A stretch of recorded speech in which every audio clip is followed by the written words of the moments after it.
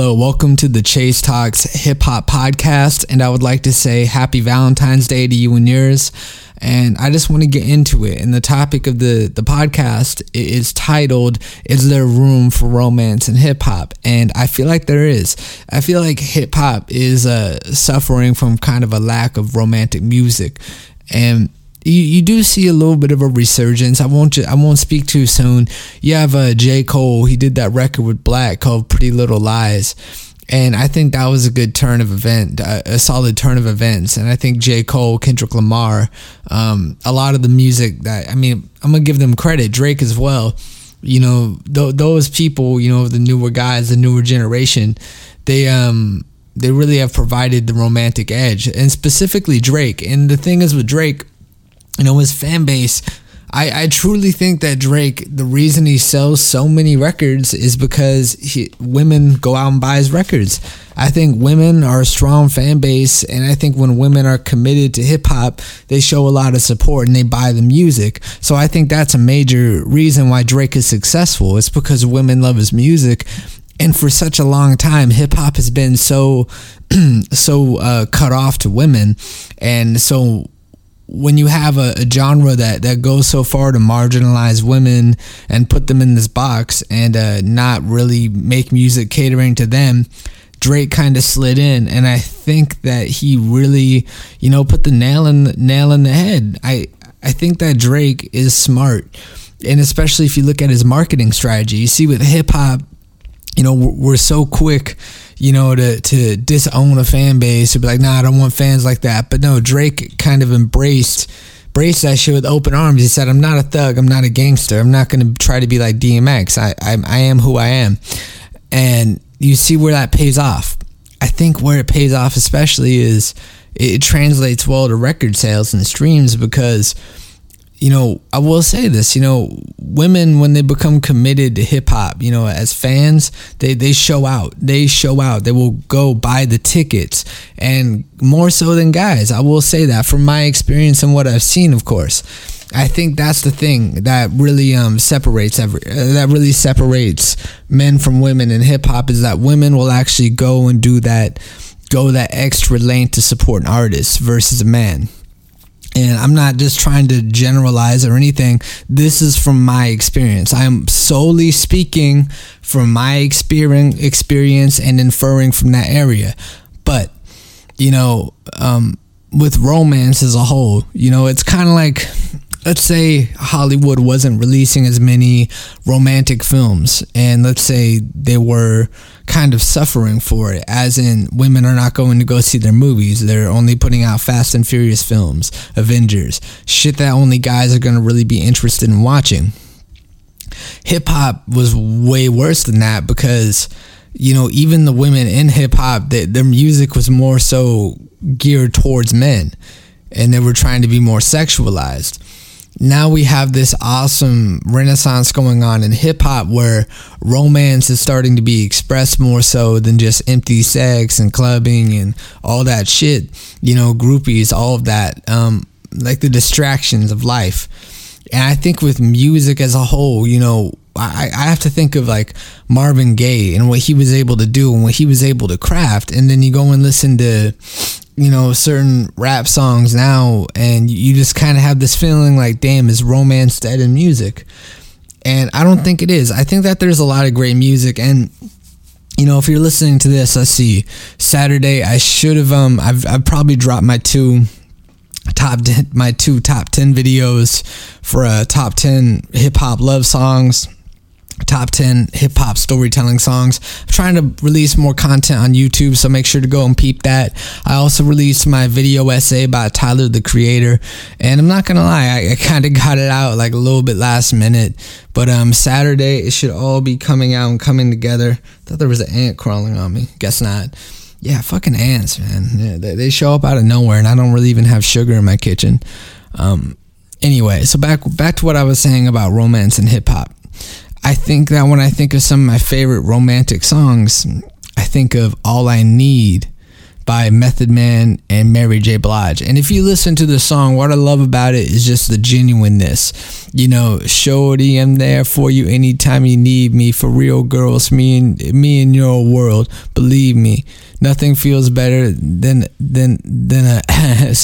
nothing feels better to a man than a woman. Queen with the crown, that be down for whatever.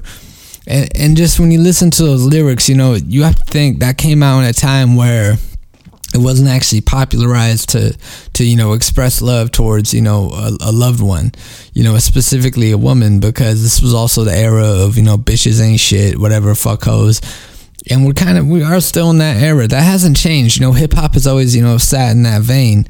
But another song by, I think it was by Talib Kweli off of his album. Shit, which album is it? It's not. Alright, it was a record with the Colors of You off of Gravitas. That record is incredible too.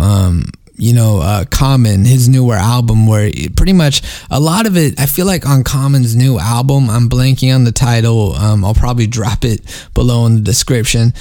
I'm blanking on the title, but it's the album that he recently released, and he had a song that called it When Women Ran the World. And the cover and everything, I feel like it's almost like Common was inspired by David Ruffin and a bunch of soul music from the 70s to create that project.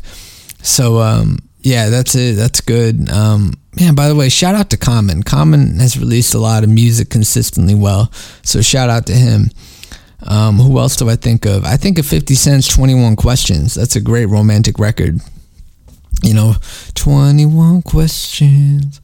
Come on, we know the record. I love you like a fat kid loves cake. That's a great line. All right, 50 Cent made one of the greatest love songs ever. I love you like a fat kid loves cake. That's real shit. Real shit. And Kendrick Lamar, Poetic Justice. All right, Poetic Justice by far is one of the best records on Good Kid, Mad City. You know, one of the best records and one of the most interesting conceptually, you know, because it takes the same title from the Janet Jackson and Tupac film, Poetic Justice. And also go check out that movie. That's a great performance from Tupac and Janet Jackson. Their chemistry was really good. It was off the chain. But man, what I love about that song too is the way Kendrick and Drake, the way they weave through that instrumental, and the way Drake complements it. And it's balanced, you know, they're not really trying to out-rap each other as much as they're just trying to make a good record. And Drake's verse is amazing. I really like Drake's verse. He was a great fit for it, you know. And then you also have, what else? You also have Love off of Damn with Zakari. And I think that is the biggest love song of my generation. I mean, I'm 21, Generation Z so far. That is the biggest love song, and I love that song. When I hear it, it makes time stop. You know, and if you're with your loved one, you hear it, it makes time stop even more. So I really like that project. It's super fucking interesting. And then you also have the works of, who am I thinking? Murs. Yeah, I think Murs, is a lot of his discography is he's going through relationship problems, and he talks about that, and you know, not just the problems but also the romantic things happening. And this is a little bit of a spoiler for the storytelling song, but there's the storytelling video essay. But with Murs, there's this song called First Love, and I remember when I heard it, it made me cry. Genuinely, this song made me cry. It was so good. Man, I love this song. Go check it out. Take a listen. It's a great song. And you know, basically, yeah, I'm just gonna put that out there. Go take a listen. But basically, I think what I'm trying to get into is that hip hop, you know, could use a little bit more romance. I think, you know, it wouldn't hurt. I don't think it would hurt. I think we're coming from this time where, you know, we're kind of reeling back from all the materialism somewhat. So I deep down in my heart feel like hip hop could use a little bit more romance. And that's just how I feel, you know. And when I listen to, you know, certain music and it just isn't hitting right, isn't doing the same thing, if it's, just some regular empty baseless music talking about whatever, even if it's talking about a relationship but there isn't really any real feeling in it, it really negates the song, because if it's a song about love, it's supposed to make you feel something. And man, that's what Big Crit, also Bigger Picture, great fucking song.